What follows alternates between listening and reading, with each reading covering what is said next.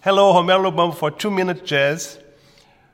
Talking today about pull-offs. Very important thing for my way of playing phrases is the pull-offs, which is a situation that you play one note, plucking with the right hand, and you just pull the note with the left hand to play the second note that's behind here.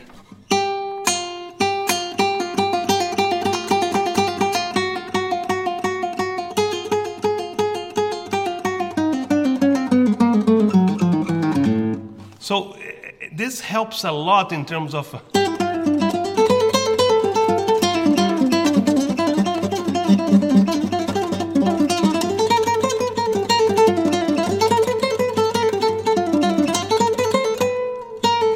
so you can do pull-offs from the second to the first finger, the third to the first finger, or the fourth to the first finger, or the fourth to the second finger. Those are more difficult when you use those two fingers here. A very good exercise to do would be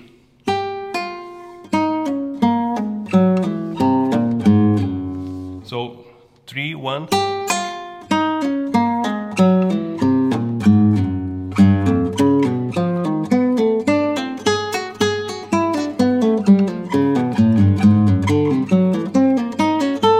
Actually, anything that you can think of in terms of practicing pulling the first note to play the second one just with the left hand is very useful.